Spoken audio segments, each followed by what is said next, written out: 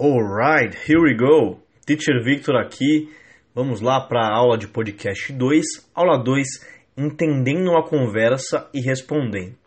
Nessa aula você vai encontrar um vídeo da série Friends. É uma série bem famosa e para aprender inglês com ela é muito bom porque tem gírias e coloquialidades de uma conversa normal como a gente tem em português. Então, vamos começar aqui com as expressões faladas nesse vídeo e eu espero que você tenha entendido o máximo possível e pode anotar as dicas que eu vou te passar aqui para o seu estudo de inglês ficar ainda melhor, certo? Vamos lá. Então, o vídeo começa com eles falando a frase wish me luck e eles respondem para a mulher que está saindo, eles falam good luck. Então, wish me luck, deseje-me boa sorte e o good luck é boa sorte. Repete comigo, good luck, tá? E aí, eles entram conversando, I'm still right, eu ainda estou certo, e aí ela fala, that is not true, isso não é verdade, that is so not true, na verdade ela fala, that is so not true, ela fala o so como forma de intensificar a frase, ela poderia falar, that's not true, isso não é verdade, mas ela coloca o so para intensificar. Isso é tão não verdade. Por exemplo, quando você fala I love you, eu te amo. I love you so much, eu te amo tanto. Então, o so, além de ser o então, no inglês, ele é uma forma de intensificar.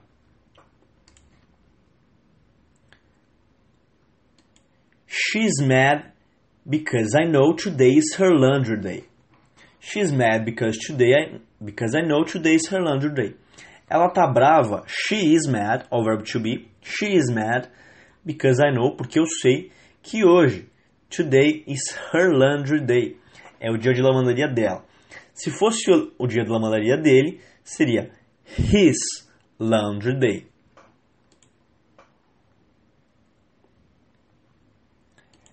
And that means she's wearing her old lady underpants.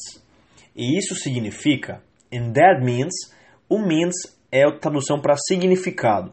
Então, meaning, significado. Means, significa. That means, isso significa. She is wearing. Ela está usando. Wearing. Do verbo wear, ing, porque gerúndio, na base do contínuo. Usando. Her old lady underpants. As calcinhas de idosa. Então, old lady, idosa. Uma mulher idosa. Underpants, calcinha ou cueca, né? As roupas de baixo. Underpants. Lembrando que pants é calça e under é abaixo. I can check that for you. Eu posso verificar isso para você. I just can't believe that you think you and Chandler know. Então ela fala, eu não consigo acreditar que você e o Chandler acham. Então, I just can't believe that you think you and Chandler. Eu não consigo acreditar que você acha que você e o Chandler sabem, conhecem. O know pode ser de sabem ou de conhecem. Conhecem me and Rachel better than we know you. Vocês acham que vocês conhecem a gente mais do que eu e a Rachel conhecemos vocês. Então, lembra que o better, lá na aula de superlativo,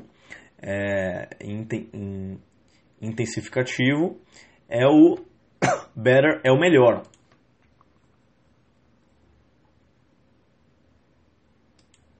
Aí ele fala, you can only eat Tic Tacs in even numbers. Então aqui a conversa é basicamente essa. Eles chegam e aí eles querem provar para elas que eles conhecem mais elas do que elas conhecem eles. Então eles querem mostrar nesse vídeo o quão previsível elas são. A Rachel e a amiga dela. What's that about? Okay? What's that about quer dizer, o que isso significa, o que tem sobre isso? About é o sobre. And you, Ross, I believe you can check. If you check Rachel's bag. Ross, eu acredito, se você abrir, se você verificar a sacola da Rachel, você encontrará metade de uma caixa de cookies comidos. Então, o eaten é a base do particípio, né? É a terceira base do verbo. Então, a gente tem o infinitivo, né? Que seria o it. Aí tem o passado, que seria o ate. E o eaten, que é o comido. Então, half eaten, meio comido. Box of cookies.